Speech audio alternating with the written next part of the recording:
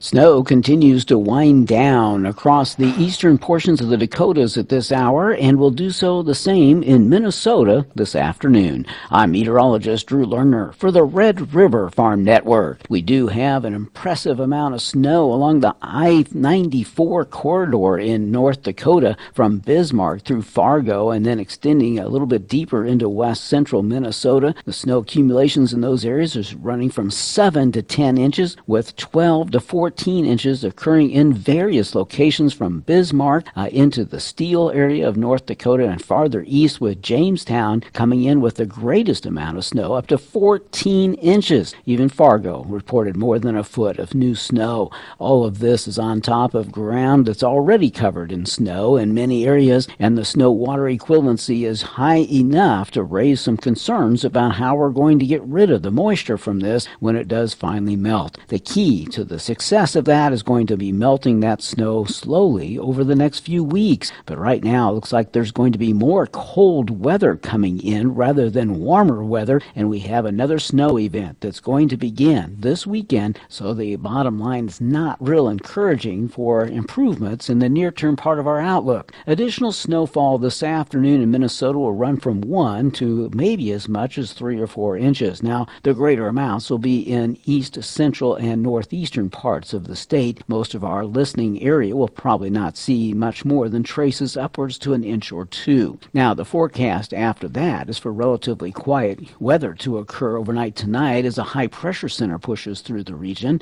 But right after that, the high-pressure system will be followed by a returning south wind, and a little bit of light snow will develop on Thursday across the eastern Dakotas and northern Minnesota. Not looking for much accumulation with that event, thank goodness, but another disturbance, another frontal boundary and low pressure center are going to work their way into the western Dakotas as we get out into Saturday night and Sunday. That storm system will work its way off to the northeast. It should be widespread snow in North Dakota and a portion of northern Minnesota, and new accumulations at this point look like they will run from 2 to 6 inches. Now, it's way too early to get too confident with that event, but it does look like there'll be more snow around without a question, and it'll be followed by more colder air, so we're not going to melt any snow, with the exception of maybe a few areas in South Dakota where it will turn warmer briefly ahead of that late weekend snow event. The near-term temperatures across the region are expected to continue to be a little cool biased, with temperatures this afternoon